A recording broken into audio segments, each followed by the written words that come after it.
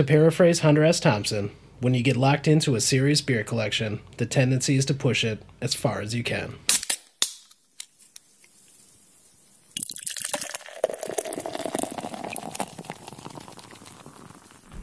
Cheers.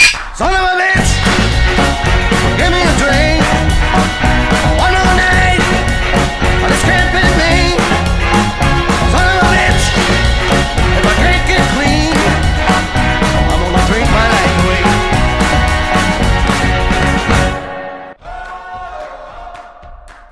Welcome back to episode 7 of the Tap Takeover podcast. I'm your host, Alex Kuhn, and I'm here with my 3 best drinking buddies, Andy. Jim. Jesus. and we have a special treat for you guys. But before we get into that, just wanted to say thank you. Thank you so much to all of our listeners. We just passed 2,500 downloads this past week with only 6 episodes. Guys, let's give a cheers to our listeners. Cheers. Cheers. Cheers. That's right.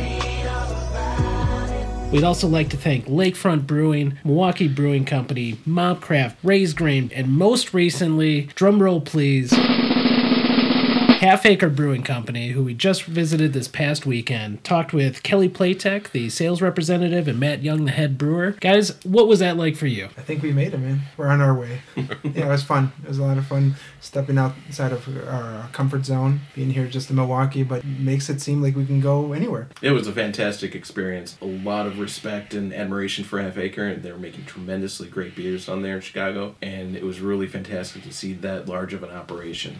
I think what was even cooler, it's a large operation, but they still were able to work with us. You know, small guys from Milwaukee, and they were really cool. Can't say enough. I just think it was a great jump for us into the big pool that is the Chicago brewing market right now. I mean, as Matt said in the interview, there's over 80 breweries that have opened in the Chicagoland area in the past 5 years. And we're just bringing a little bit back to Milwaukee with the Half Acre because they recently started distributing here. And that's been a really fun tale to tell. A brewery that started contract brewing with Sand Creek here in Wisconsin, and then ventured back to Chicago, started their own deal, and now 10 years later coming back to the state where they very first started. So, Jesus, we've already kind of let the cat out of the bag, but tell us about who's taking over the taps on the Tap Takeover podcast today. Well, it's going to be Half Acre, and it's going to be 4 different variations of their Big Hugs. We're actually going to start with the Imperial Style with coffee and vanilla, 10% ABV, so we'll start feeling this pretty quick. Yeah, and a big shout out to Kelly with an I for graciously donating this beer for us to enjoy tonight. Actually, you guys were there at the Big Hugs thing, and we touched on that before, but,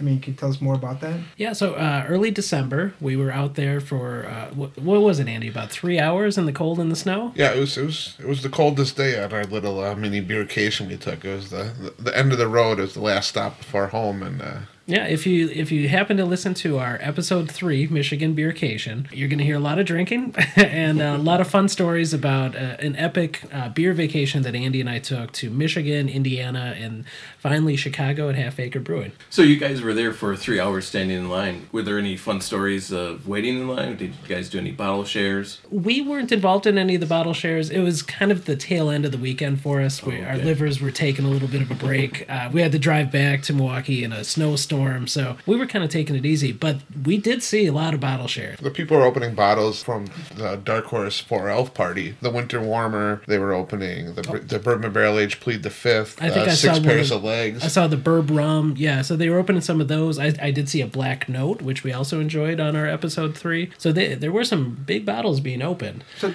did you guys try this on tap, Big Hugs there, or was it only available in the bottles? So the cool part about the Big Hugs release party is Half Acre, these folks really go all out. I mean, you saw how cool everyone we dealt with was at the brewery, and that extends to their release parties. There was, in line still, they came out and handed out hand warmers to people. Dark Matter Coffee, who they partner with for Big Hugs, gave free coffee out to people in line. And then when you got inside, you got to taste everything you bought before you even purchased it. And there was also rare one-offs that'll never be around again that they were just sampling. Yeah, just trying to get some feedback on some ideas that they were maybe doing for next year's Big Hugs. So yeah, there was a lot of stuff that you absolutely couldn't get another day of the year. We didn't stay for a full pour, but like Andy said, they were walking around with pitchers, and you had a little tasting glass, and you got to try just about everything that they had. It was really a fun event. They even had little snacks, little snacks. They had a DJ in the rafters. Quite an event. So you tried this on tap the day of. I'm curious to see what you think, if there's any differences or anything off being in a bottle. Yeah, I think that's a great opportunity to get into this first beer. So we're going to do all 4 variations. There's the Coffee Imperial Stout Big Hugs. There's the vanilla variation, which is the first one that we're going to try. The barrel-aged version of the Salted Chocolate Espresso Big Hugs, which, in my opinion, was the best one. Andy, did you have a favorite? That was my favorite, but I think the favorite that I actually tasted there is they had a hazelnut variation of Big Hugs that they actually poured just as samples while we waited in line. Now, we had tried just previously, in I believe it was episode 3, Hazelnuts from Oddside. I remember you didn't care for that one because you said it was too much hazelnut, but this one you enjoyed. No, that was me. Oh, that was you, Jim. Yeah, I'm not the big hazelnut fan. I'm not really. That was a long night. I can see how we can confuse each other. Yeah. So, Jim, I'm going to kick it to you first. What are you picking up on this vanilla variation on the Coffee Imperial Stout Big Hugs? Yeah, so definitely getting the vanilla on the nose and on the front of the palate. Immediately following that is definitely coffee. They didn't spare any expense on the coffee. And as we'll hear in the interview, they go to great expense and a lot of work to put coffee in to their beers. They don't just throw some coffee grounds in there and hope for the best. And it really shines through in this beer. I'm not normally a big vanilla fan, but I think for this, it comes off really well. And they actually pointed out that they had kind of drawn back on the vanilla a little bit this year. There may have been some complaints the year before, a little too much vanilla. I think it's kind of subtle. I mean, there's a lot of vanilla in it. Yeah. But it's definitely more subtle than some other vanilla variations of Imperial Stouts that I've had. Jesus, what do you think? No, definitely the vanilla. I think it's still a lot of vanilla. That's just me, and I definitely think it's boozy. I mean, I think it's smoky. Yeah, it's definitely dry. I mean, it finishes very dry. Yeah, almost like a wine, kind of. I think it's just, I agree with Jesus. The vanilla's a bit too much for me. I love the coffee flavor on the back end, but I think the vanilla actually kind of adds to that booziness a little bit for me.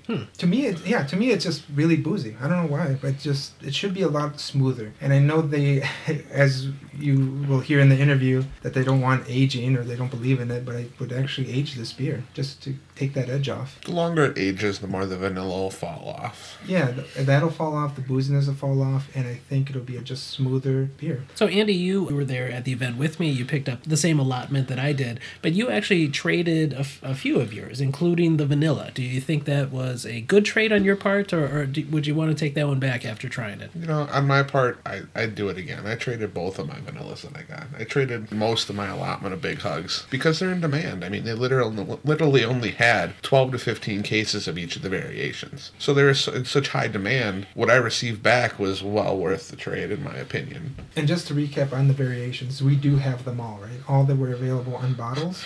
All that were available at the party in Bombers, we have. Okay, Yep. excellent.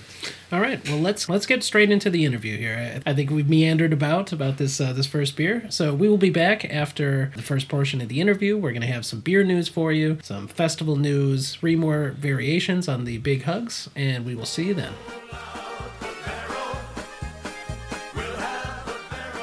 Welcome to the Tap Takeover Podcast Brewery Interview Series. We're here today with a very special episode, sitting down with Half Acre Brewing to discuss everything from beer style conceptions to marketing strategies and label art to new collaborative endeavors. Half Acre began brewing in 2007, doing a contract series through a brewery in Wisconsin, and now 10 years later, they have returned to the state of Wisconsin through a huge market rollout campaign. Already having garnered a cult-like following at their Northside Chicago Brewery taproom facility on Lincoln Avenue, in 2015, Half Acre expanded to their Balmoral facility to expand their ever-increasing production line. And that is where we find ourselves today on the Tap Takeover podcast as we sit down with head brewer Matt Young and brewery sales representative Kelly Platek to chat about Half Acre Brewing. How are you both doing today? Doing really good. Thanks for having us. Yeah, thanks for coming.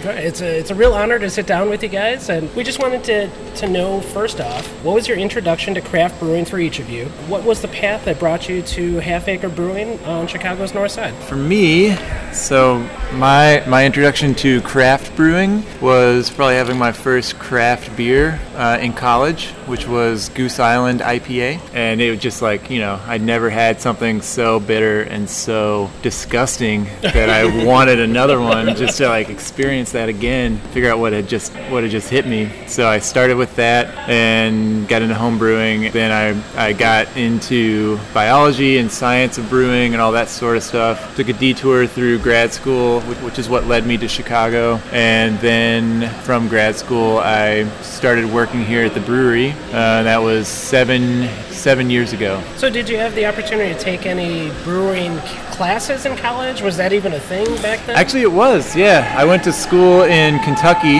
and I was in the first class ever at my college of a history and science of brewing and of beer and brewing. And it was, as a senior in college, for this class to get created out of nowhere, right in time for me to get to take it, because I had just turned 21. It was a class where we would learn the history of beer, we'd learn about the science of beer, and then we went through a bunch of different styles and did a homebrew in class of each style. And then when our beers were ready to drink, the teacher brought in commercial examples of the style we brewed, and we got to taste our homebrew alongside the commercial beer. And I was just like, this is great. I'm in college getting an upper level biology credit for this class that I'm taking. For drinking beer, yeah. For brewing beer. Yeah, so you were on your way to a PhD, but you haven't finished that, but you took a big leap in coming in here. How was that experience? It was amazing. Yeah, so I was in a PhD program, and I decided that I didn't really want any of the jobs that would require me to have that degree anymore. Half Acre tweeted out at the time that they were hiring or looking for a deckhand position at the old brewery, which was it just kind of covered every possible aspect of cleaning and labor that could have gone on at the brewery at the time. So I immediately basically just dropped everything I was doing and sort of forced my way in for an interview, and which was a very informal process at the time. So you've seen the full journey then, right? Full journey just here at Half Acre. Almost, yeah. So that's a pretty low position to come into a brewery. How did you get to be head brewer? I think just time and commitment and having the interest and the knack for it. Yeah, as we grew, I just sort of took on more responsibilities and found myself in new positions over time. And Kelly, how about you? How did you find your way to Half Acre? Well, it all kind of started with New Belgium. I have a lot of friends out in Colorado, and I was always just kind of fascinated with, the mountains. And I didn't really have much attraction towards beer when I was younger, but I had my first Fat Tire maybe a little bit before 21. I don't like to talk about that, but it was forced upon me, let's say. But after I had my first, amber, my first beer with flavor, it kind of blew me away. And that was actually around the same time that they launched Bombers of Fat Tire in Chicago. So I might be dating myself a little bit here. But that was huge for me, getting any beer that wasn't Busch Light into my system. Really inspired me. And then, I tried for my first beer when I was 21 was New Holland Dragon Milk. And at that time, I was also working at a small pizza place and brewery in Chicago. I was serving tables there. It was a microbrewery. It's called Peace. And that place, I just started working there because I was in college and I needed some money on the side. But at the same time, my brother, who actually lives in Milwaukee, had started brewing for Miller. He started as their pilot brewer, and he was working on like a mirrored 10-barrel system. And so he was getting interested in beer, and I started working at a microbrewery, so just kind of became like a family thing. Every Christmas, we would bring home our new beers, and he would brew beers for me for my birthday, and, it just kind of kept evolving. He got a little bit deeper. Now he manufactures breweries nationally, and I started working at Half Acre after 5 years at that other brewery. And when I started at Half Acre, I was working in the retail store, which a lot of people start out at, because I was the only person of 16 of us at the time that had worked at a bar or restaurant. I opened the tap room. Nice. So, everyone wears a lot of hats here. We're still a very small company, and at the time we were much smaller. I've been here about 5.5 years. We did whatever we could to make the brewery run. How many employees currently? Around 80, I believe, right? Sounds about right. Somewhere somewhere around 80. A lot of taproom people, some event help, but for full-time. And what's fun about the podcast is we're doing our interview right here in the production facility. So you're going to hear some of those employees. You're going to hear some hooping and hollering and some apologize production. in advance. No. Oh, no. We love it. Part of the charm. It's Friday afternoon in the brewery. You know what? I'd be high-fiving my coworkers if I was making this beer too. Yeah. Easy. No, we love hearing the sounds. We love hearing the sounds of an actual brewery in production. And we love the fact that you guys are very much a family kind of brewing. That sort of feeling. Can you guys talk about that? What does it mean to be a part of Half Acre? Yeah, I think that one of the main focuses that has been with Half Acre for as long as I've been here is a focus on culture and workplace positivity, and just making sure that everyone is really excited about what they're doing here and happy to be here and is taken care of. I agree with that. When we were doing hiring for the tap room, one of the first things that we would discuss about the new hires was, could we go on vacation with this person? Nice. Do you have good vibes? Do you feel like you can spend multiple days in a row and make sure that you guys are going to maintain that positivity, and you're going to still have the interest, and you're able to work that closely with someone all the time? Because when you're here, we all spend our lives here, to say the least. And if you can't spend your life with someone else, then you probably shouldn't work together. So it's really nice to have a company that really cares about who they hire. We take a lot of pride in the people that work here, and even if they aren't from another brewery or have 10 years of experience doing what they're applying for, if they vibe and they're good at just jumping in and being independent and growing with the brewery, then they'll probably get a job. Well, speaking of jumping in, let's jump right into the beers here. On our podcast, we like to encourage our brewers to tell their brewery story through their beers. If Half Acre were to take over the taps at the Tap Takeover podcast, which of your many eclectic beers would you choose to tell that story? I feel like the first beer that I would start with would probably be the first beer we ever did, which was lager. At the time, that beer told a lot about what was happening in craft beer / not happening in craft beer. At the time, macro, about 10 years ago, was everywhere. It dominated. Chicago was old style, and old style. I think it's really awesome that we tried to kick off our brewery with a lager, which I feel like taught us a lot to start. As a brewery, having a turnover of either 2 weeks or 5 weeks for brewing a beer makes a huge difference as a small brewer. So I think we realized right off the bat that we'd have to brew an ale. So I would maybe include over ale, but I think Daisy Cutter was really the next big step. You'd have to. You'd have to include Yeah. Daisy Cutter for talking Half Acre. I hate leaving over ale out because that beer is amazing. Our stylist Wonder, which was a brown ale. Do you guys still produce that lager? Is that still... We have done it. Okay. Let's see, we made it last We'll year. do it once a year at yeah, least. just about once a For year. the tap room. So it's not really retired. It's just kind of in the bullpen. Yeah, we call it a Totally. legacy beer. Nice. All right. Yeah. That's classy. But then I would say Daisy Cutter, because at the time that was, people were looking for that beer you could smell 4 seats down at the bar, and which was a new thing. Like when Matt had his first bitter goose IPA. People they craved it. They wanted something with flavor and something that excited their palate. Getting Daisy Cutter to where it is today took a long time. I feel like development-wise, hops were at the will of our agriculture, and figuring that out was a huge process, and getting the recipe down and consistent and where we wanted it. And then the next beer I would choose would probably be Gone Away, formerly known as Sanita, formerly known as Hioka, just because I feel like that beer kind of put us back on the map. We were doing Daisy Cutter for a long time, and it was getting really hot, and we love Daisy Cutter, but we were looking for something with a little more just like pep in your step, a little more oomph. And when it got that silver at GABF, we felt it. As much as we try to take it with a grain of salt. Get too wrapped up in with the awards and stuff like that. Like, you don't brew for the awards, But when it happens, sure it's really is- exciting. It sure is nice that little bit of... Validation of what you've been working so hard for Sure. all those 10, 12, 18 plus hour days. Yeah. Exactly. And then the last two, I'd have to say Gin Barrel Aged Pony, which I give all the credit Nice. to Matt, because that beer really shows our creativity and our ability to do more than hoppy beers and to play around with barrels and do something truly unique that pours out of a barrel. And then the last one, I might have to go with tuna because it's the best gosh darn beer that I've been drinking, and I can't stop. Like, I can't stop. Of tuna.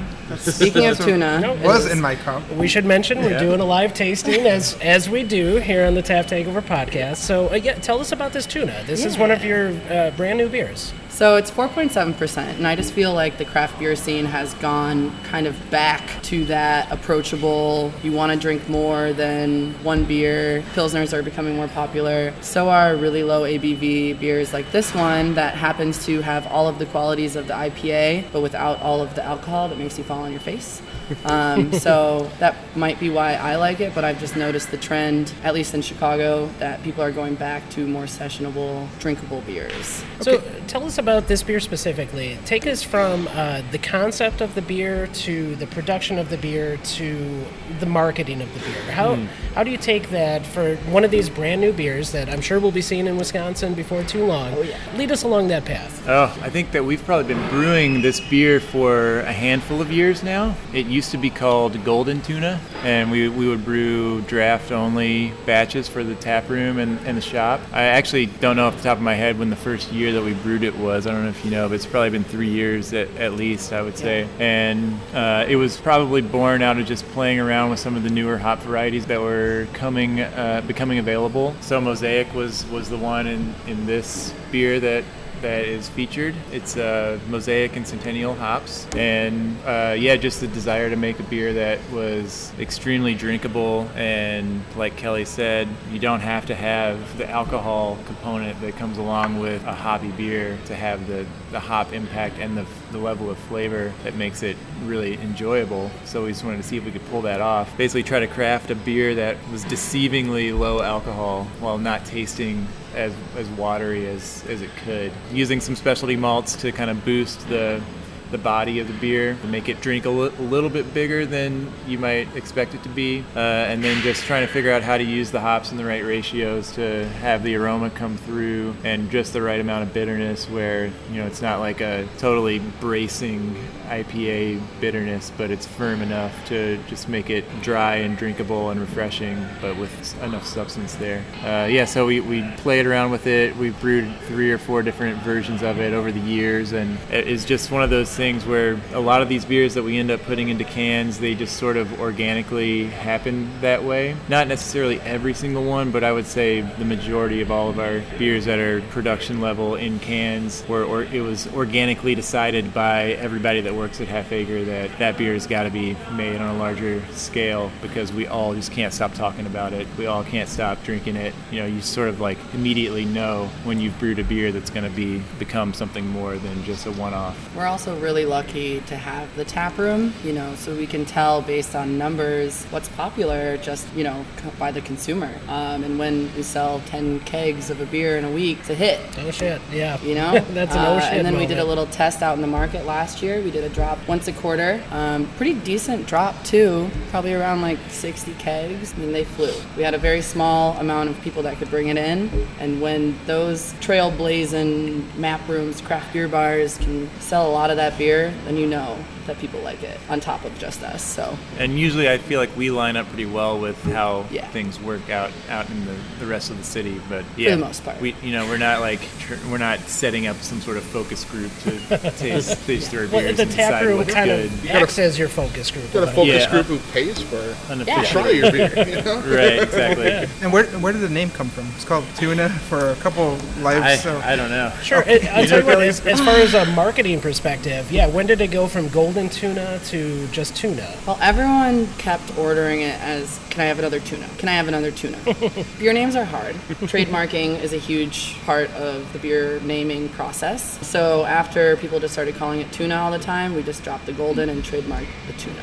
So now it's tuna. I almost thought it had a Animal House, maybe a history to it or something like that. No fish were harmed in the making of this beer.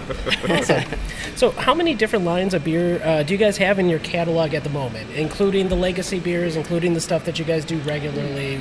Do you guys have a full number on that? You guys do a ton of one-offs, too. Yeah, we do Constant over one-offs. like 60 beers a year. Yeah, maybe more easily. at this point. We Yep. can. Yeah. Our Lincoln location, we're pretty much exclusively brewing one-offs over there, and 2 or 3 beers a week we'll do that. Probably 2 of them are beers we've never done before. Over here, we can 4 or 5 different beers at any given time. Some of them are seasonal, and then we also have sort of a monthly specialty beer release calendar for beers that are brewed here at Balmoral that will go out for a little bit wider distribution footprint than just the shop or the tap room. So there's different layers of specialty-ness. I'd say it's core, seasonal, specialty, tap room, and legacy beer. 5 different tiers of what we do. Well, before we get too deep into our own questions, we kind of put it out there to our listeners, and the Tap Takeover Posse responded with some great questions for you guys. So, Hey, guys. So Kelly Kozar from Madison, Wisconsin wanted to know, where does the name Half Acre come from? Why not a full acre? Never heard that one before. I could sort of tell it, but the brewery was started by this guy Gabriel, and he grew up in New Jersey, and there's a small town in Jersey near where he grew up. The name of the town was Devil's Half Acre, and there's sort of a side story to the history of the name for the town, but it was just a super small little area of land, and I think that he likened that idea to sort of having your own like sort of escape or small getaway. Everybody like has their own like half acre of escape in their mind somehow. I like that small acreage, small batch, that kind of concept. There was also, just add to this, that patch of land prior to it being, I think it's a national park now. A gentleman wanted to open a bar. It was in between like 2 port cities. There was a bunch of gentlemen that wanted to drink, but it was like a dry area at the time. So I guess this guy incorporated the land. He bought it from someone, incorporated it, made himself mayor, gave himself a liquor license, put the only bar in the area. I guess a bunch of people would fight and die and kill each other, bury them underneath the bar. But I guess what I kind of got from it, and then Gabriel spent a ton of time there. This is also 1800s versus now. Oh, okay. Can't really do that now, but I feel like it kind of inspired him. It could have been done in the 70s, but I feel like kind of like what you were saying, like it's like your place to do your own thing, to like have this unique, do whatever you want, obviously abide by laws. That's a Create your own good footprint, thing. sort of, Yeah, just, be yourself. This is from Vince Core from Milwaukee. Was it difficult to break into the Milwaukee market? Besides size of area, what are the main differences, challenges competing in both Milwaukee and Chicago? It's a really great question. We are still pretty new up there, so I don't think we've really seen too much challenge yet. But I think the biggest thing that we care about is quality and making sure, we see the sales, but making sure that the beer is selling from the liquor store or the bar. And, keeping up with that is always a challenge, and making sure that beer stays fresh. Currently, we have a rep up there who works for our distributor, but calls on just our brand, which is pretty cool, at least in Milwaukee. So he keeps an eye on code dates and freshness and all the new beers that are coming out, and making sure that we get the proper placements at the liquor stores. So far, it hasn't really been a challenge because we've wanted to send beer there for a long time, and I think Milwaukee and Wisconsin itself has wanted us to be up there. So it's kind of a reciprocal. It's a reciprocal relationship.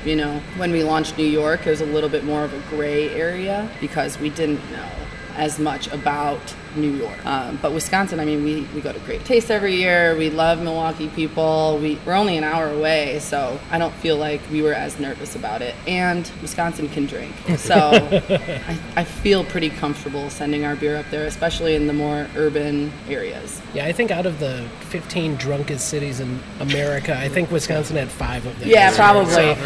So we can drink. That's well established.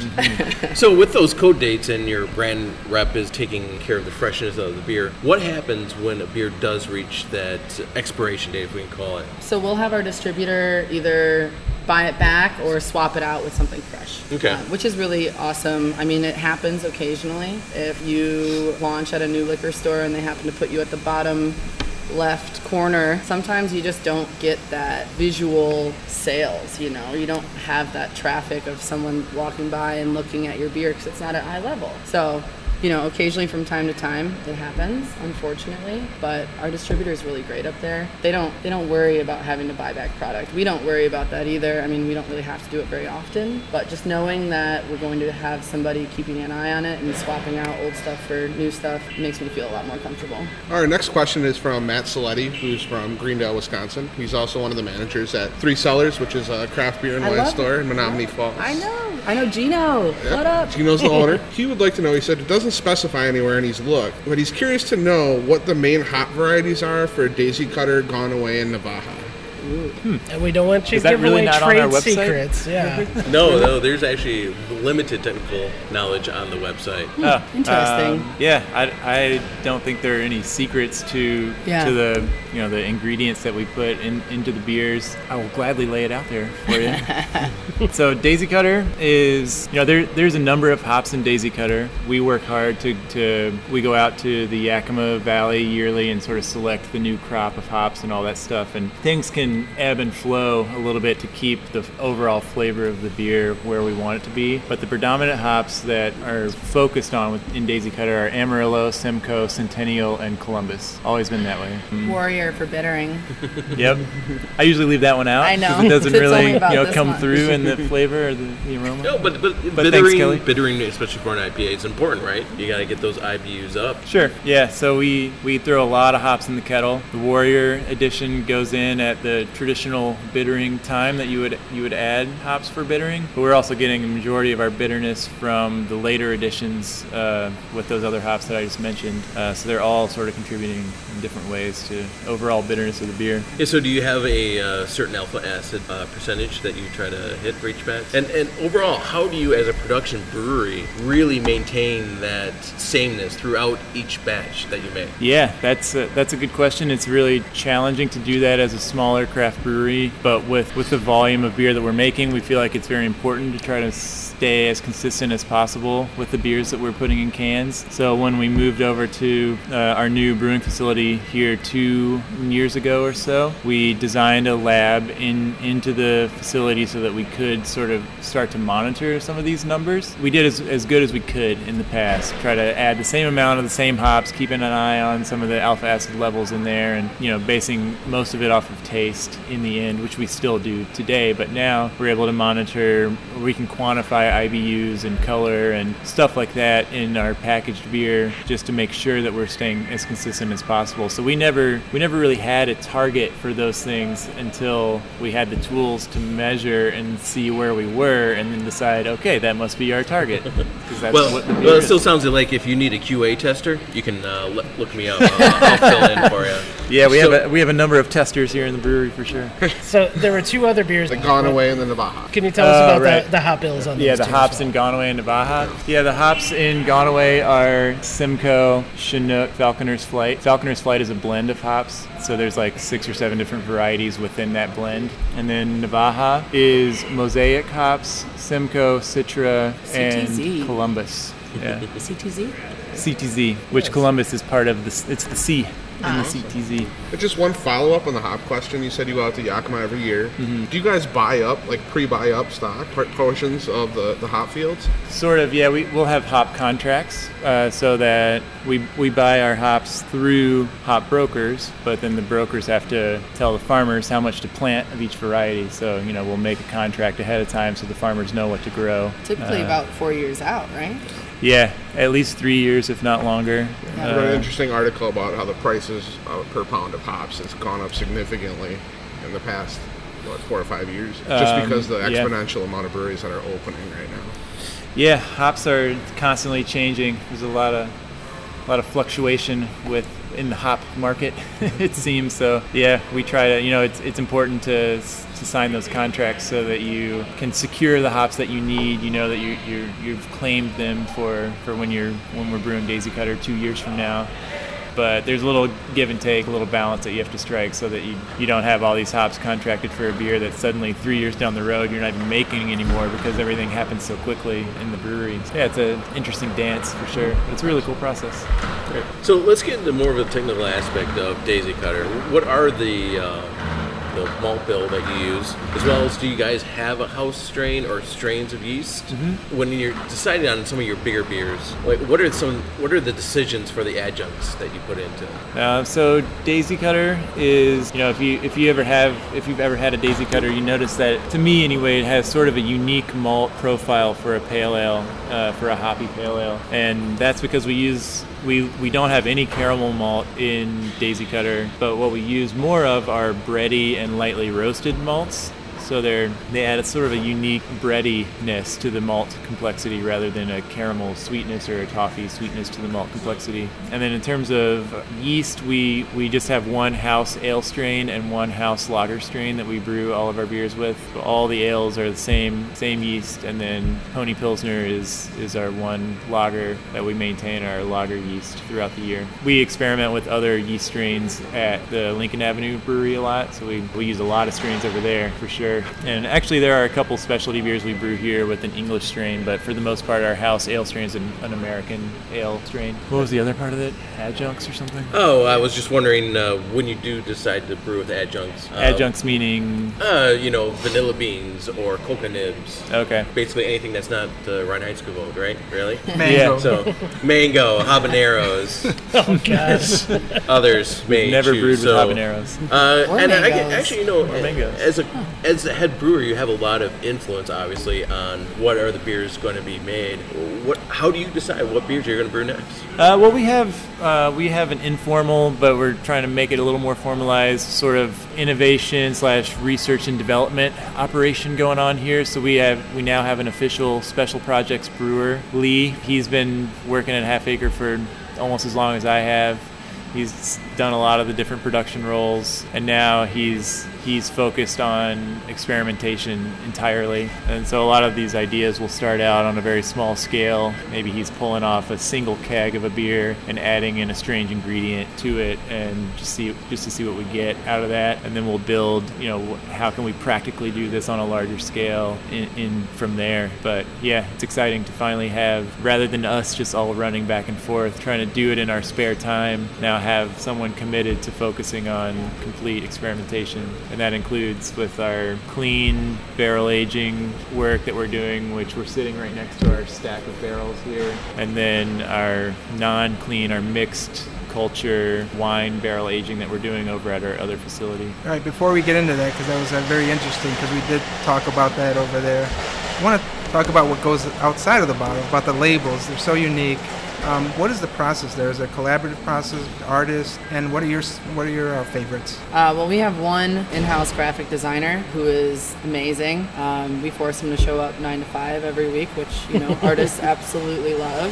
Is that unique amongst? It varies. There are a lot of breweries that want to have different local artists create their labels, and there are some breweries that just find, like Salamoth has one person that does amazing artwork for them. And we found a guy who's just so versatile that it looks like some of our cans are made by different people or some of our bombers, but it's all him. I mean, from t-shirts to stickers to labels to trucks to the little things you don't even think about. The pin, the coaster, he does all of it. I would say my favorite, Big Hugs. Our Big Hugs has developed over the years, having the double labels. I've only actually seen that double label at one other brewery, which actually was just recently. I wonder if they had seen a Big Hugs label and got inspired from it, because I don't think it's a very normal thing. But having a great graphic designer on top of great beer, on top of great owners who hire great people, the synergy of it all just works out really well. So we're going to get into the big hugs just after a little break here. But before we do, we wanted to know about the owl and the tentacles. What is the story behind that? It's a very unique label, and there has to be a story. The squid owl? Yeah, I feel like the squowl.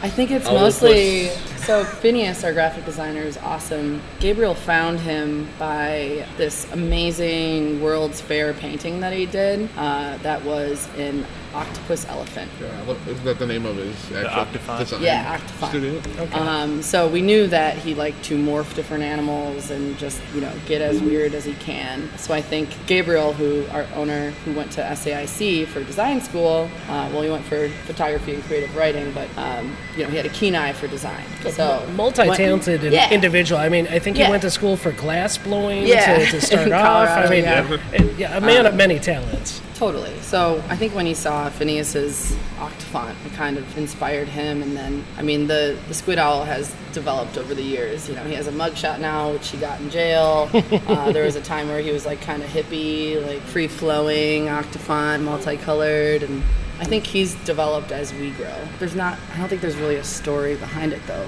Is there? I think Phineas just liked morphing animals together. Yeah. That was it. I think this is a good time to take a break, refill our cups here, and get into our next tasting. Yeah. Exactly. And we'll be back with some talk about the big hugs. We'll be talking about sales and marketing. We're going to get even deeper into this brewery than we already are. And we're loving it already. Everywhere are excited. We'll be right back.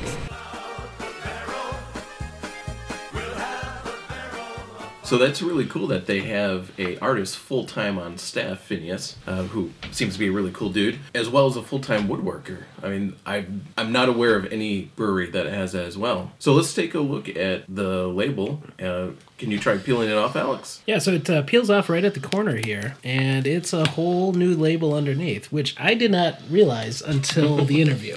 So that is pretty cool stuff. Again, like Jim says, great radio, but we'll have a picture of that on Instagram. Yeah, well, let's describe it. So the 2017, the front label is basically, it's a cat breathing fire, hugging the White House to death, it looks like. People are running for their lives, the White House is on fire, monuments in the background looking on. It's pretty awesome. But then you pull back, and it's an even more colorful picture of what looks like a cat with green lasers coming out of its eyes. So, just a really cool, really imaginative artwork on all of these bottles. And that has been the case every single year that they've put out Big Hugs. And that's part of the fun of it. And also, if you're a fan of us on social media, we will have every single Big Hugs label posted leading up to this episode. So if you haven't seen these posts, go back, give us a like on Facebook, check out our Instagram, scroll back through, and check out all the Big Hug labels. And if you ever get a chance to visit their tap room down in on Lincoln in Chicago, they've got quite a bit of artwork in the tap room, and it's a very neat place to visit. So let's talk about the beer itself. Let's put this bad boy on the taps and see what we get. So we're going straight to the source here. We're going for the regular Big Hugs, the Imperial Coffee Stout, and that Black Matter coffee is really coming through nicely on this one. When you don't have the vanilla to take away from it, the dark matter really shines. What do you guys think? I agree 100%. It's like that additive of the vanilla.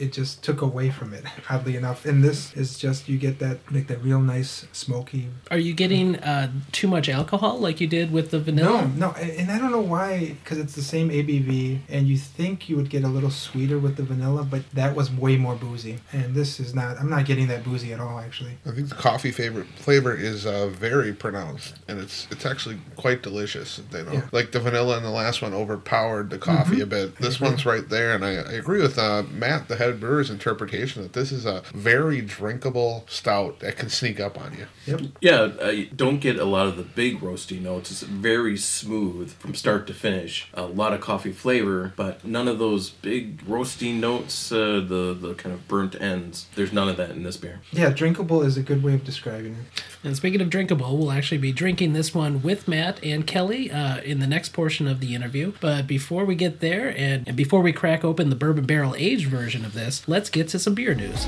That's right.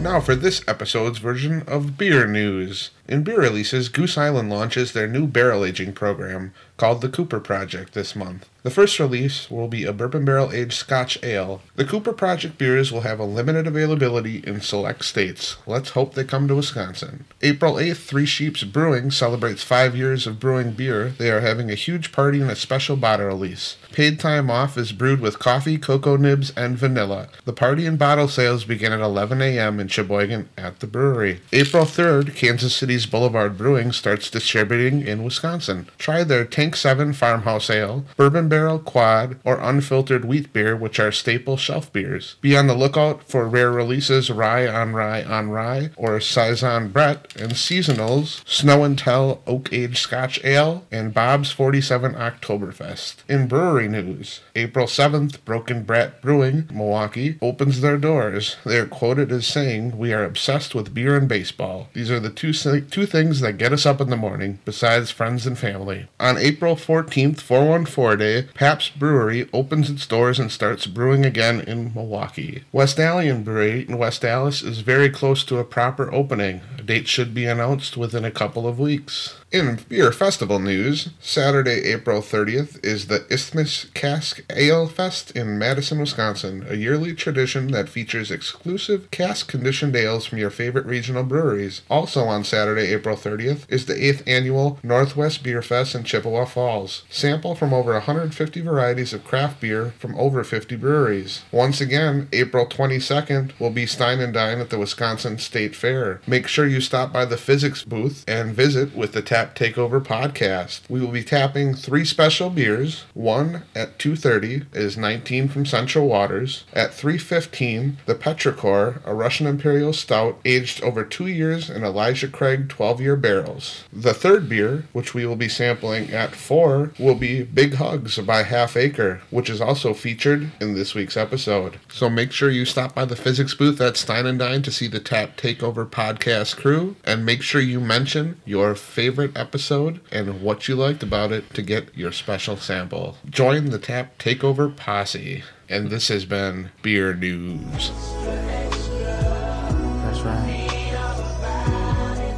All right, thanks, Andy. Another awesome edition of Beer News. Let's get back to the tasting. Next one is Big Hugs, but this one's a little special. It's the barrel-aged edition, and this one's very smooth. Definitely the booziness gone. The smell is intense. Yeah, super huge bourbon nose bouquet coming off of this. I don't know what bourbon barrel they used, but it's a spectacular bourbon because it's really tasty. Yeah, everything you think of the barrel-aged beers, you definitely get here. You get that smell, you get the smooth taste, but I really want to kind of discuss with you guys, because this is a good example of what Matthew was saying. Don't age this beer, and I do agree this beer is great now, but I guess, what do you guys think? Should let this sit for a year? I mean, I would disagree about 75%, just because I don't know about all that. I would disagree. Well, it's not like you said. It's not as viscous and as syrupy as a regular barrel aged stout would be. So I think a lot of that viscosity has to do with holding in the flavor profiles of the beer as well. This is quite light for a stout. I think a lot of that is going to fade away over an extended period of time. I'd probably leave this in my cellar maybe like 3 years max. Beyond that, I think the barrel might fade away more. And the aftertaste, I guess you do get some booziness now that I'm having a couple sips. Yeah, I was actually kind of curious when you said that there was no booziness. Like, I'm getting a lot of booziness. Mostly it's the bourbon coming through. So you're getting that nice vanilla note and a little bit of oak. But yeah, there's definitely some booziness there. No, I guess, my first couple of sips were very smooth. It was more based on the taste, but after a while you kind of let that sit, in the back of your throat. And it's like, what I'm trying to say is, as the journey, when you're drinking the beer, that last aftertaste is just, that's when you start getting that booziness. That's when you start feeling that, and you are getting booziness on. I think it's almost as much as the vanilla one. This really takes me back to our first episode when we were doing the Black Fridays, the bourbon barrel aged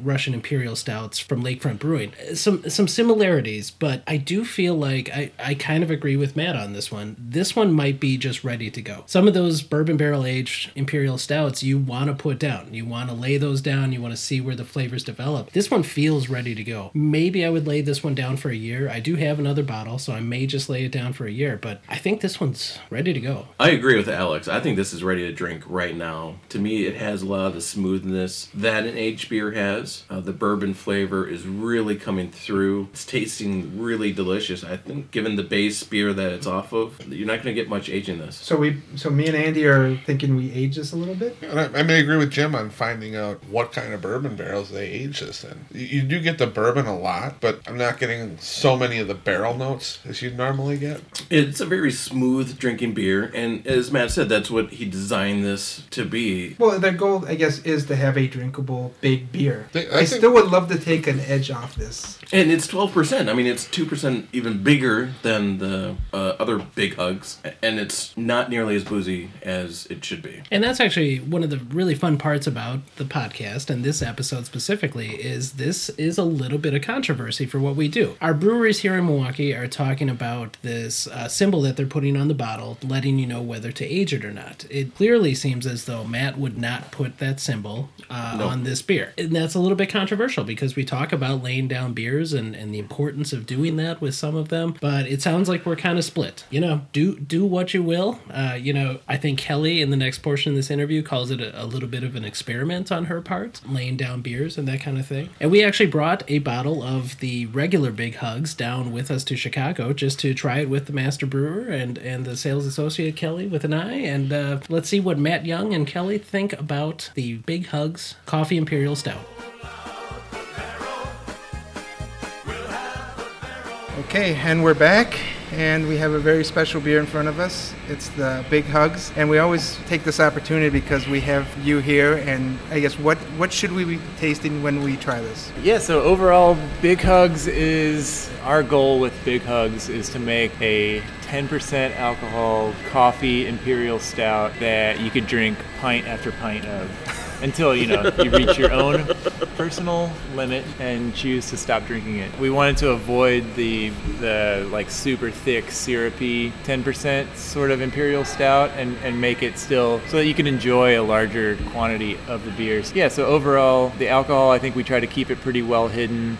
The malts are very roast forward, and then the coffee sort of layers another bit of roast and chocolate and bitterness into that. So it's just a lot of coffee, a lot of roast, a lot of chocolate, but still pretty approachable, not super thick. Still can enjoy it in a social setting. Well, cheers to enjoying in a social setting. Cheers. Cheers. Do you guys know how this beer was kind of developed? No, That's we what would we want to know. Yeah, tell us. we would love to know the story behind Big Hugs. Where did this come from? Back in the day, so when we were first starting out as a pretty small brewery, our friends at Dark Matter were kind of in the same boat. A small local coffee shop trying to start roasting their own beans, get a little bit more. They wanted to do it themselves and get the highest quality beans they could get, source them themselves. And we feel like they were kind of doing with coffee what we were doing with beer. So how do we help each other? At the time, everyone was coming out with Doom Slayer and, like the biggest, most badass beers they could with the craziest metal names that they could. And,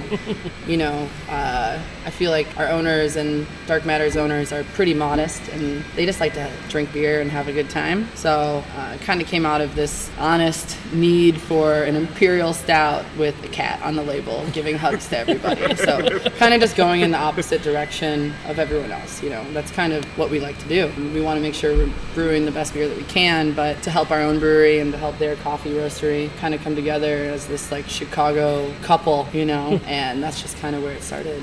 And it's just grown every year since. Yeah, so the cool thing about the coffee part of this beer is that it's always been extremely collaborative effort with Dark Matter, rather than us, just buying Dark Matter roasted beans and doing the extraction ourselves. Dark Matter does the extraction with us and for us, and we work together on the variety and the type of roast, and we settle on all of the specifics ahead of time. And then historically, especially when we were brewing smaller batches of this beer, there would just be a huge party around the actual coffee extraction process. And, it's a really good party. And some of it was, it would, because it would take 12 hours sometimes to do all the extractions that we were trying to do, especially if we were, say, pulling espresso shots as the vast majority of the coffee that was going to go into the beer, or doing individual pour-overs as all the volume of coffee that was going to go into the beer. And so they would come to the brewery, set up shop, bring all their equipment, and just spend the whole day pulling shots or doing pour-overs and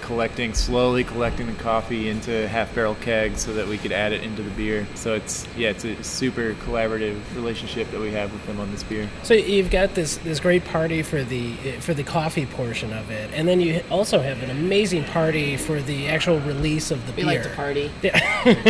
Half Acre likes to party. Pro tip from get along. Half Acre podcast. So Andy and I were actually there this year. We were there for the big party. I mean, you guys had a DJ in the rafters. You guys are handing out samples as you walk in the building. If you get a chance, I'm sure it'll be this coming December, probably early on. Second Sunday every year. Okay, second Sunday of December. You got to come check this out. It's the line starts very early, so you got to be ready. By the time we got there, about 3 hours before you guys opened, it was already we were up in the alley. It had already rounded the block, and then by the time you guys opened, it was completely down the block. It might have even stretched over 2 blocks. You got to get out there early, but it is totally worth it. Along with that, you're getting the big hugs, the coffee imperial stout, and then 3 different variations. Can you tell us about some of the variations and some of the thought that goes into those? Yeah, this past year, 2 years ago, we did our first variation, and that was vanilla big hugs. So we decided to make a batch where we added vanilla beans into the beer along with the coffee. And then this past year, we took it a little bit further, and we offered up several different options of the beer. And we just kind of put our heads together and thought about different ways that we could riff on the beer a little bit without getting totally away from the coffee component of it. One of them was to age the beer in bourbon barrels. One was to do the vanilla batch again. And then we did a weird one where we added cocoa nibs, and then the coffee that was extracted was all espresso, and each shot of espresso had a pinch of salt in pink Himalayan salt. Yeah, pink Himalayan sea salt. So drinking the espresso was almost impossible because of the level of brine in the espresso. But when it went into the final beer, it just sort of had a subtle impact on the mouthfeel and just made you salivate almost a little bit to sort of smell and taste the beer. And you maybe wouldn't be able to identify it as, oh, that beer is salty right off the bat, but it changed the impression of it a little bit. Yeah, the salted pretzel espresso, I think, is that one. It's actually my favorite this year. I think you guys did a really, really good job with that one. That one was really fun to make. We actually had the 3 different coffee shops that Dark Matter has in Chicago. All 3 of the facilities were making the individual espresso shots at the same time. We did a live stream while we threw a party here. So it was really fun to just have everybody on board for a few hours, making these espresso shots together and then putting it all together, and just having that camaraderie with another business is really awesome. Just to share the beer with them and share our good times is, I don't know, that's what it's all about. So as a fun, silly question, does somebody actually own that cat? Is it one cat? Do you guys do I would say Phineas. Do you guys do a cat search every year for the best cat for the label? Our graphic designer loves cats. Awesome. Let's just put it that way. Yeah, because every year you guys do a different banner. The different cat's scenario. either fighting zombies or tearing down the White House. It's really fun. You guys really get kind of silly with it, and as beer consumers, we love that. That's it. People were taking these imperial stouts so seriously, you forget that it's just beer. You kind of give him a jab too, because you put that cat in semi-violent situations as well as hugging something. He's giving hugs. Yeah. He doesn't know his own strength. He just wants to give you a hug. So for future reference for our listeners, how many variations did you do last year? Just so in case people from Milwaukee want to come down and stand in line with everybody else. How many tickets did you hand out for variations last year? I don't think the ticket thing went so well, I but can't remember. Yeah, I think we probably did. It was a 15-barrel batch of each of them, right? Yeah, I want to say somewhere between 50 and 100 cases of each not of the So very variants. limited. Yeah, not much. And even that alone is quite an undertaking to produce, but it's a very limited amount. Sure. So get here early next year, everybody. Yes. It's worth it. They're going to give you free coffee, food, and you get to sample everything before you buy it too. And some other weird variations that we do in one-off kegs. We did a maple syrup version. Was there a hazelnut one too? Oh yeah, that was delicious. Toasted hazelnuts, I think. And that's the fun stuff. I mean, you won't get that ever again, really. Yeah, that was unless you're there. Complete one-off. A legacy series, I guess so called. The legacy He cab. likes that. All right, well, I want to actually jump back to the Lincoln location, and when we were there, we noticed the big tank with all the stickers. Give us the story there. We'll share the picture with our posse. So, yeah, if you got any story about how that kind of came to develop, it's really impressive. Yeah, that tank is our hot water tank that we use for brewing. So it's got this big white plastic insulation wrapped around it, which is perfect for stickers sticking on. And I think it came from Ska Brewing when we bought that brew house from Ska out in Durango, Colorado. And it might have come pre-stickered to some small degree. I'm not totally sure on that. But then for a long time when we would have our tours, our weekly Saturday brewery tours, the cost of admission to the tour was to bring a sticker to put on the tank. That's neat. Now the tank is completely covered and stickers are covered over other stickers for layers deep. There's also a picture of my mom on there, her school picture. So if you guys ever get the chance, Oh, look man, I for wish I Miss would have Playtech. So we just wanted to talk about sales a little bit. Since Half Acre has a lot of quick moving, sought after limited releases like your Double Daisy Cutter, the Galactic Double, obviously the Benthic and Big Hugs. I think Benthic was brewery only though. How do you guys determine distribution for those? Is it based solely off of movement of your staple beers in locations, or does anything else play into that? There is a lot that goes into it. We have some really great accounts that have been loyal to us for a long time. Obviously, they're gonna get first dibs. You know, when someone's been pouring your beer every week for 6 years, you gotta show them the love. You know, during Big Hugs release, they'll usually get first dibs on a half barrel versus a 6 barrel. Then there's some really cool places that would love to keep a consistent handle, but they just only have 4 lines, so they like to rotate. But it's really fun to pour beer there when you can. So there's kind of give and take. We kind of call them our bread and butter.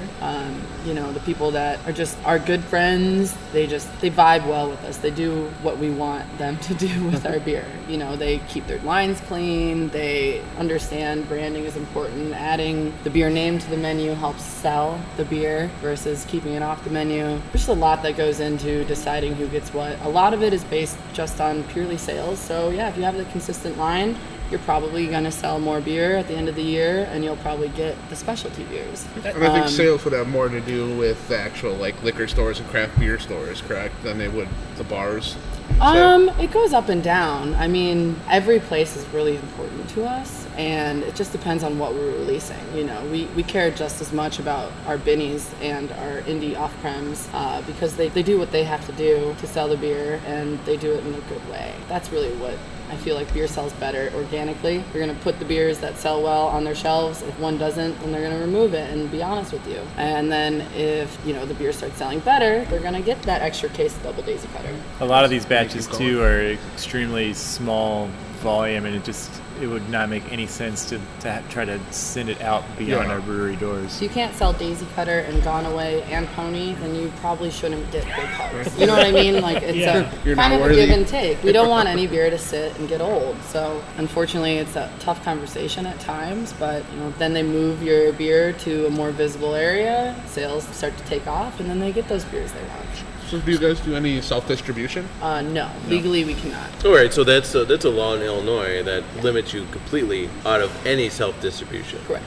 You cannot self-distribute after producing over 7,500 barrels a year. 7,500, that's a pretty low number. Yeah, it is. Okay, well, I think we'll get back to that in a little bit, but one of the things we've had is, continuing on with Big Hugs, is cellarable beer. And most of your beers that you brew are meant to be drunk right away. You work really hard to keep your beer as fresh as possible. But can Big Hugs be cellared, and what other beers are you making that can be aged? I would actually say that I would not recommend holding on to any of the beers that we make. I would second that. There may be some exceptions as we start to release some of the sour beers out of our sour beer project, but for the most part, beers that we're releasing them because we think they taste the way that we want them to taste when when we release them. If that means that Big Hugs needs to sit in a fermenter for an extra month to really round out and condition and come into its prime, then that's probably already happened before the beer is in your hands. It doesn't need to happen,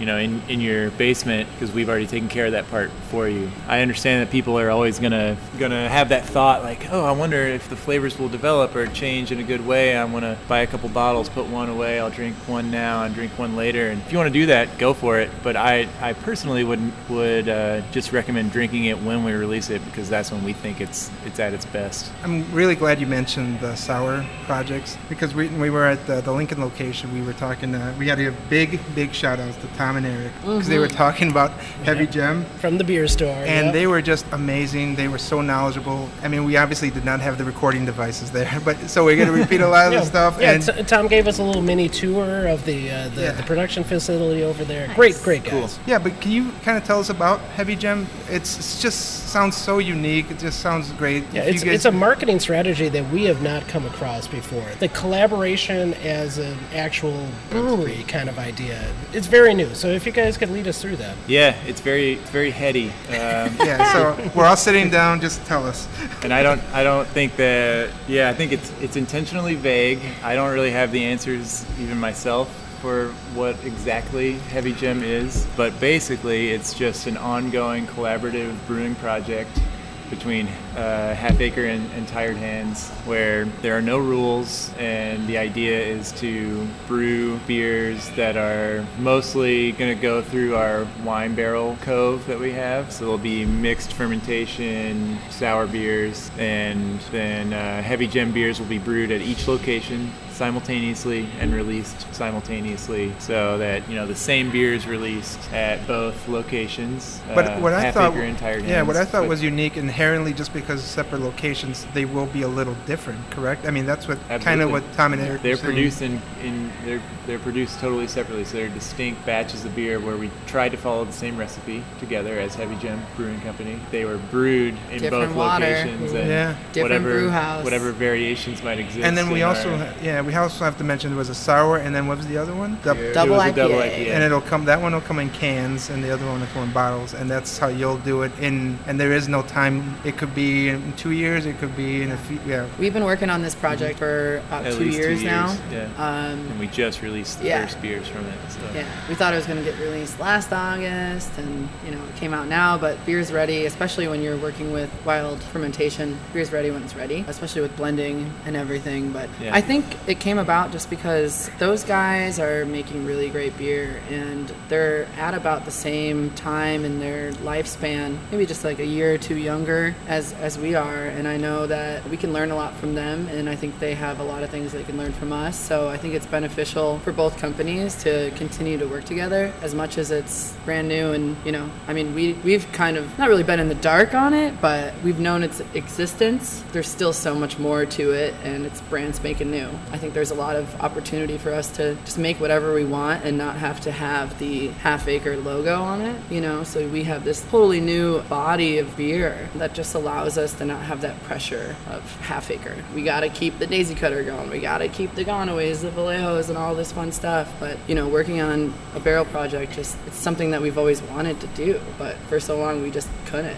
Well, one thing that I found really interesting about it, and you guys have done a number of collaborations over the years, but what Tom was describing, and maybe this is a different sort of collaboration, and maybe you guys can speak to that, but he was describing a process where you guys would do quality assurance on some of these barrels, where they would send you some of theirs, you would send them some of yours, and kind of test and figure out, are we at the same point in the brewing process on both of these, and which barrels need to get dumped, which ones do we need to keep? I mean, how much of that goes on during the collaboration process when you're doing it completely separately? Yeah, I mean, for this first go of it, we sort of made our rough draft of the beer, which, making sour beer is a little bit different because you're working on a totally different, very long timeline. We blended our beer up after it was fermented and aged, and we shipped a bottle of our first draft out, and then they did the same, sent what they had to us. We sort of compared them, tasted them, see how, because I was just, I think we were all just very curious about how closely they were going to match up. So many variables in place with something like that. Especially with the sour.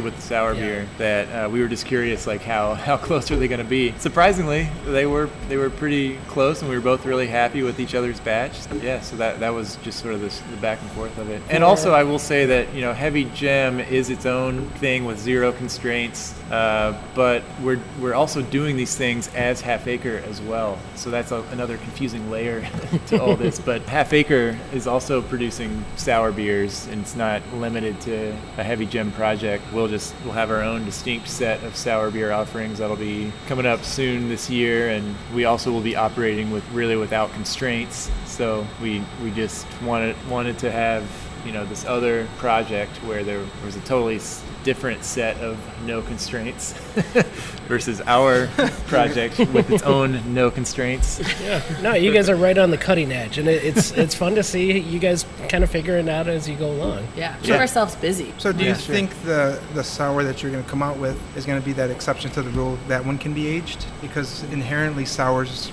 are known can be aged 20 years. Yeah, it'll be, we will have held on to the beer to the point that we're ready for you to drink it. Already going to be 2 years in the making. So that's like 9 or 10 months of actual in the barrel time, conditioning, aging. Another 3 to 4 months in a blending tank where all the barrels have been married together. Everything stabilizes and conditions further. Then we bottle it, and then there's another 3 to 4 months of letting it condition in that bottle and making sure that we're happy with the final product, and then giving it a little longer time just to double check that we're cool with it before we release something like that. So all the checks have already been done. The beer is in great shape and we're ready for you guys to drink it when we decide to release it. And especially with a wild beer that's got all the microbes and bacteria the bacteria and yeast that went into that are still in that bottle. I have no clue what's going to happen in the next 5 years of aging the bottle. So it might turn better, it might turn worse, who knows. All that we're sure of is that it's in good drinking condition when we decide to release it. I would encourage, do whatever you want to do. It's your beer after you purchase it, but what we're saying when we release something is drink it now. It's better fresh, pretty much guaranteed, unless you get that perfect time, maybe 9 months after you release that beer. But you're also working with, with Big Hugs in particular, coffee. Do you want to drink old coffee? Coffee fades. It's not going to be present in a year versus like it is those first 2 weeks that we release it. I don't know. I would just encourage everyone to don't hoard beer. Yeah, you treat it as an experiment if you want, but you pay a pretty high dollar for some of these beers, and it's a shame when you find it in your closet 3 years later and it's totally past its prime. And you're like, I mean, we've all done it, and I think you most guys of are us really are just going to get us in trouble experience. right now. It's going against everything we believe in. It's kind of this fun podcast. sometimes if you get 4 bottles of Big Hugs. You drink one that night, you save one for a month from now, you save one from half a year from now. Fun, experiment, but don't bet it's gonna get better. Gotcha. I wouldn't, at least. Not at all. I'd say except for probably the barrel aged one. Maybe that one you're gonna get some extra qualities out of the barrel. No. It's not in a barrel anymore, so what else are you gonna get?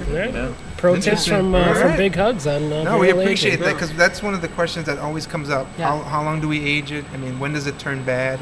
mean- and we've experimented with our own 4 or 5 years, 6. I think the last podcast was 7, 8 years for one of them. It was still good, but it's like when Was it one of as them, good? one of them after 4 years, I think we said, I think this one turned. Yeah. So That's gonna happen a lot. The cardboard, papery Yeah. flavor, the can happen, yeah. oxidation was definitely starting to come in. So it's a gamble. play. Definitely a I mean, gamble. basically what you're doing when you age beers, you're asking for it to get oxidized, and certain beers That little bit. maybe benefit from slight oxidation. It's a real crapshoot as to overdoing it, or if it's even going to improve the quality of the beer in any way.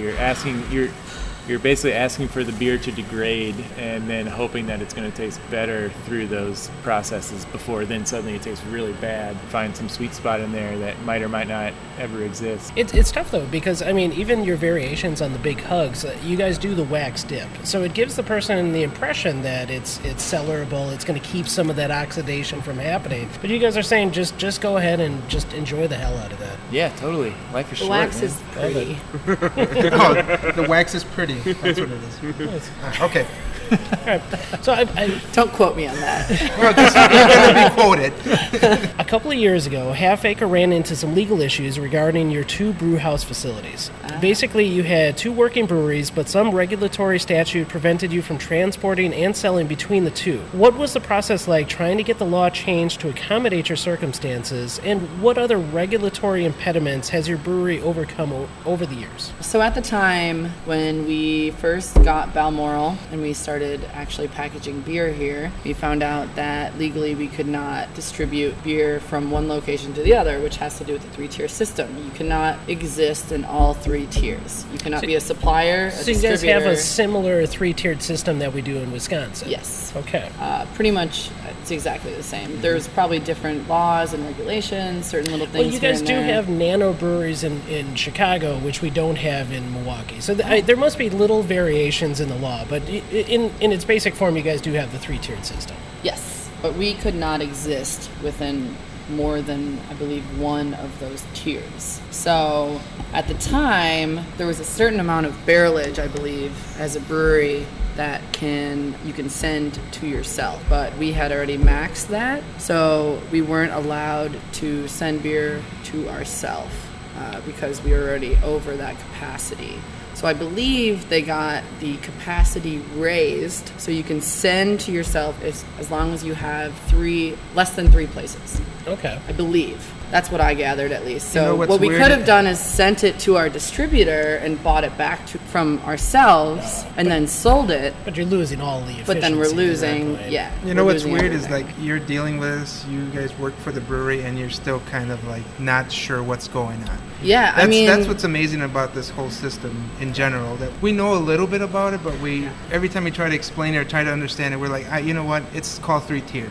we can pull Gabriel We down. have He's the one that experts here actually for- worked with the guild to get the legality changed, which he's done before. We were the first brewery in Illinois to have a little store. Retails. So we had to create our own permits to get that because it was not a thing. You couldn't go to a place, try a beer, and then buy it without having a whole taproom permit. That's the cool part about having awesome owners who know a lot of really cool people. And, Gabriel was the secretary of the guild for a little while, I believe, when those regulations changed. But the biggest thing was we couldn't exist in two of the tiers. So we had to be a supplier. So it's supplier, distributor, retailer.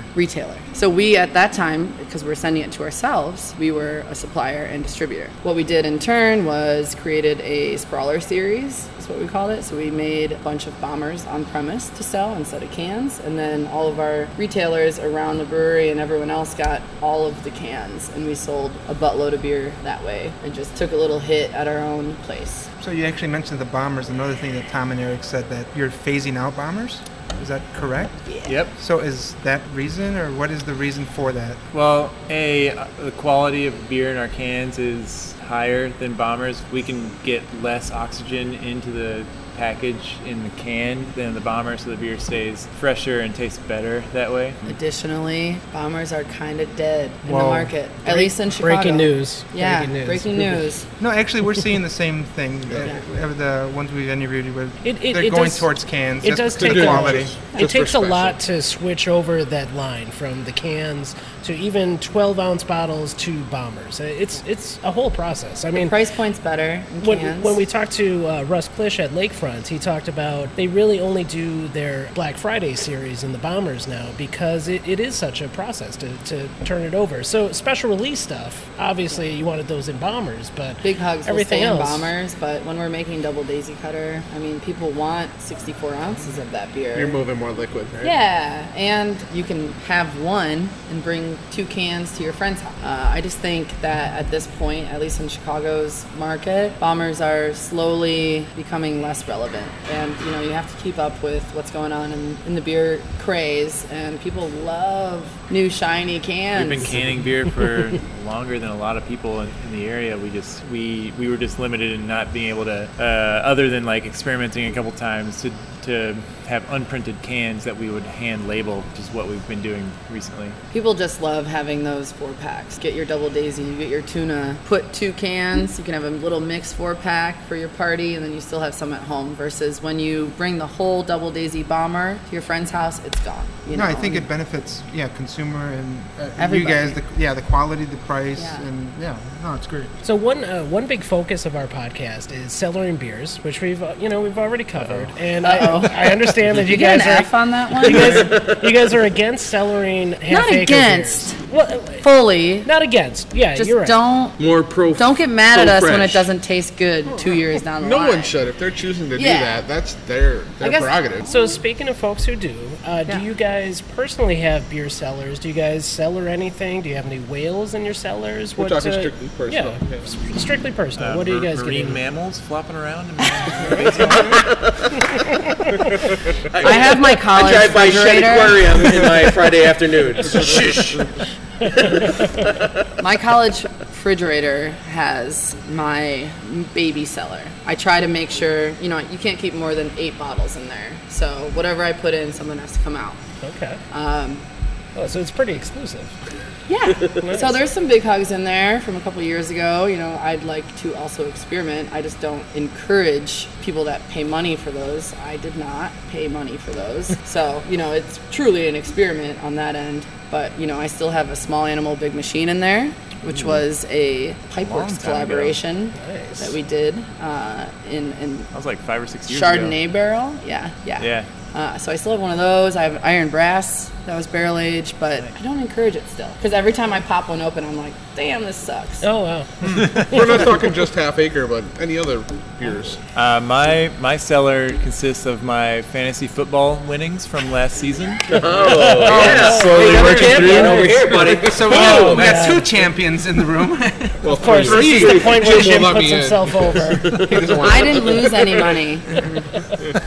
Nice. So what did you win in your fantasy football league? Like, Oh, it was just a hodgepodge of mostly higher alcohol stuff that, the buy-in was a fancy bottle of beer nice. for everyone. So That's neat. what were a couple that you won?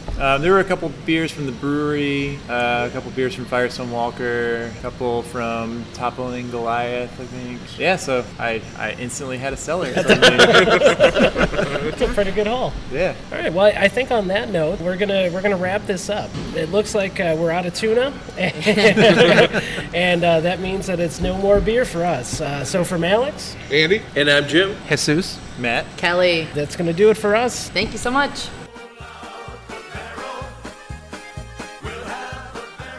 So a huge thank you goes out to Matt and Kelly for sitting down with us for the interview, and also to Meredith from Half Acre who set this all in motion for us. The last variation of Big Hugs that we'll be trying tonight is the salted chocolate espresso variation of Big Hugs. I got a question for you guys, actually. I thought we were going to end with the best one. Not saying it's terrible, but I'm not sensing what you guys have previously kind of described to me. I mean, what do you guys think there's a difference between what you guys had there to this? Because I don't taste what you... I think that's a really interesting question, and I think this may be a case where Matt and Kelly's opinion of the aging process may be vindicated to a certain degree. When you use the adjuncts, when you're adding certain things to the beer, those flavors really do fall off quickly. When you're adding bourbon barrel aging, that kind of sticks with the beer. It soaks in, the beer takes on the bourbon character, the bourbon barrel takes on the beer character. There's a kind of commingling, but when you're actually just adding the adjunct, sometimes it does fall off. I will say that this does not taste as good as it did at the event. So at its freshest point, this tasted better than it does 3.5, almost 4 months later. Can you describe, I guess, what do you think it tasted like before to now? Okay, so what I can tell you about this beer that we just poured out into our sample glasses, the salt is almost non-existent right now. No, see, I'm still picking up a little bit of salt, but it's much more subtle than it was. It popped, and it made the chocolate taste better when it was fresher. I mean, for me, the chocolate's barely there on the back end, and I'm still getting a lot of the espresso. But what I can tell you is if you find this on tap somewhere, somewhere, it's obviously going to stay way fresher, carbonated in a barrel. Get it, because the explosion of flavor in your mouth will just be delicious. I mean, it's actually very, very good fresh. Yeah, because I'm currently being underwhelmed by this. I'm getting some like salt on the back end after it kind of dries off in my mouth, but nothing on the front. But it's not what there's what you some guys chocolate. described. Yeah. There's no explosion. There's nothing. It's kind of meh right now. It's a tale of two beers. It really is. I would disagree with you on the meh. I still think it's a tasty beer. I think the espresso is a little bit different than the coffee that they use on the traditional Big Hugs. So I think that's adding a different sort of flavor. I also think that as it warms up, it's giving off a few different notes that it wasn't when it was a little colder. So, one thing that you can do, pro tip here from the Tap Takeover podcast, if your beer's been in the fridge for a little too long, what you can do is surround the cup with your hands and just kind of warm it up with your own body heat. And that'll bring some of those esters and some of those other flavors out of the beer. As this one warms up, I'm getting more of the espresso. I'm definitely getting more of the chocolate, but I'll stand by my earlier statement that when the salt flavor has fallen off, the pop that it gave the chocolate has also fallen off a bit. It's definitely not the same beer that we tasted at the Half Acre Big Hugs release event. I still think it's a tasty beer. If I had to pick a favorite, and let's go around the table here, I would say the barrel-aged version of the Big Hugs is far and away the best one. What do you guys think? I'll go with barrel-aged as well out of the bomber. If I can get it on tap, which I have as recently as 3 to 4 weeks ago, I will go with the salted chocolate espresso. Yeah, for me, it's definitely the barrel-aged. The bourbon was spectacular. This, I'm getting a lot more of the espresso coming through, but yeah, it's just not as tasty as the bourbon. I also agree with you guys. It was that barrel-aged one, but I still think I would have aged it a little bit. I still think it was a little boozy, but the best one of the 4. But I want to follow up with this one, because this was one of the... We had 3 of the 4 bottles with wax in them. This last one that we had was one of them. Do you think that should have preserved the taste more than to the original, don't you think? Well, as they said in the interview, wax is for decoration. Yeah, the wax really doesn't do anything. So does this prove... I guess that proves that they have that one, right, I guess? Not necessarily. Wax does restrict some of the oxygen from leaving, so there is something to it. There's a degree of effectivity that it does meet, but I would say not always. And especially when you're dealing with adjuncts, it doesn't take a lot of oxidation. In fact, sometimes it doesn't take any for those adjuncts to just kind of dissolve, the flavors to just kind of dissolve. Yeah, the wax should absolutely be doing nothing, because if it is, then you've got a issue with your bottling. It's just something people have come to expect on rare limited release bombers. And if it's not there, they don't think it's good. It's all in the eye of the beholder. And if they're going to perceive value off of wax on a bottle, I'd be dipping everything in wax in it. I think it is still a good experiment, because it aged just that little bit, 4 months, 5 months, and the taste is so different. I just think it's interesting. Definitely an interesting experiment. Yeah. Thank you again to Matt and Kelly for allowing us to spend time with you guys, to talk to us about the Big Hugs and all of the other beers that they have. I kind of wish we could have gotten into some of the hoppy ones. We're big hop lovers here on the Tap Takeover podcast, and they have some extremely hoppy beers. We cannot emphasize this enough. Get down to Chicago. If you're from Wisconsin, they've made a big blitz into Wisconsin. Go out, get their beers. Get a Daisy Cutter. Get a Navajo. Get a Tuna. Go down in early December. Get a Big Hugs. Check them out. It's definitely worth it. And a big shout out to just the people that work there. We had great experience with Tom and Eric in the tasting room, and they were very knowledgeable, helped us out a lot, and yeah, it was a good crew. So. The food in the tap room is delicious. Yeah. I mean, they got the science nachos. Just different takes on burritos. So yeah, get on out to the Lincoln location, check out Half Acre, and keep on listening to the Tap Takeover podcast. I believe that might be it for us, boys. I think we might have no more beer. So for me, for Alex, Andy, I'm Jim, Jesus, that'll do it for us. This has been a solid non-fail production. No more beer, no more beer for you. He said there's no